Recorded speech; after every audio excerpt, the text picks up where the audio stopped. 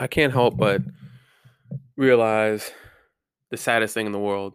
I brought it up. I think this is actually one of my first videos where I talked about what made me cringe the most. And that's going past the bus station and seeing all the hopelessness there. Now, I'm not saying just because you have to get on a bus, you're hopeless. I'm saying that a lot of people would get on the bus, and these are older people.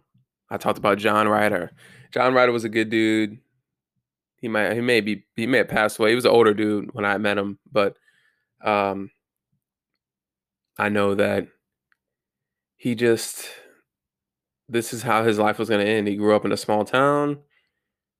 He was going to go to a work in a factory and then quit. He wasn't a bad dude. It was just the fact that I couldn't believe that this is how his life was going to go. You're going to work your whole life and end it by being an order selector. Yeah, he probably made like 21, 22 bucks an hour, but that's where you want to cap out in your life. I left the gym today and I saw this dude. He was about to ask me for change. I could just sense it. But he kept going. I was clearly just done at the gym. I didn't have any money on me.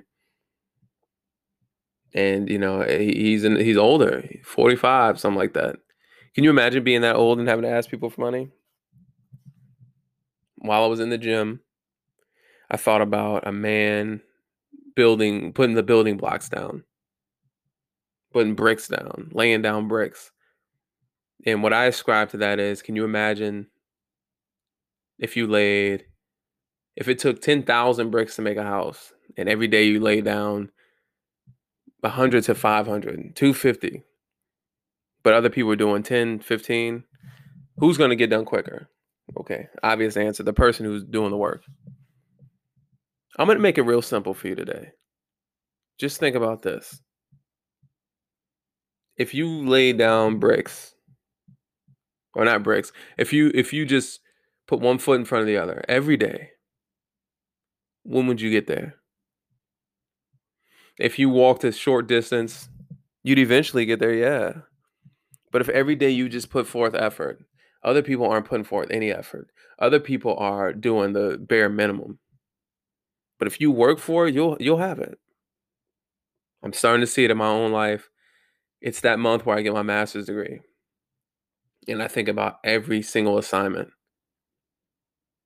I think about everything I've done. I've earned every grade. I've earned this 3.9, 3.8. I've earned every single grade.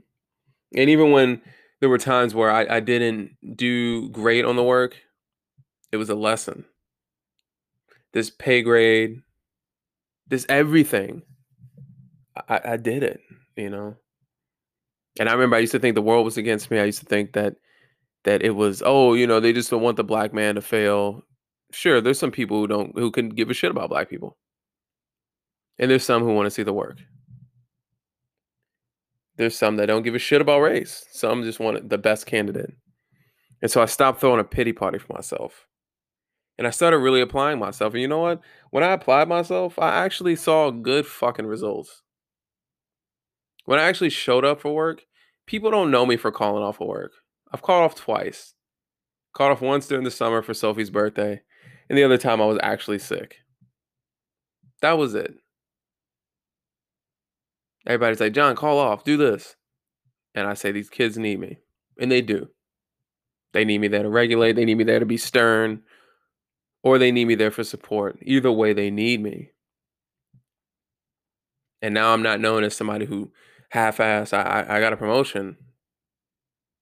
Then I got a raise. And now I'm about to get another raise. I work from tech to shift lead, and I will now be a case manager very soon. All of this is from one foot in front of the other. So whatever you want, it doesn't take a long 15, 20-minute podcast for you to get motivated. Say you want this and put one foot in front of the other. It's not that hard. You can really have anything that you ever wanted and get to anywhere you ever wanted to be.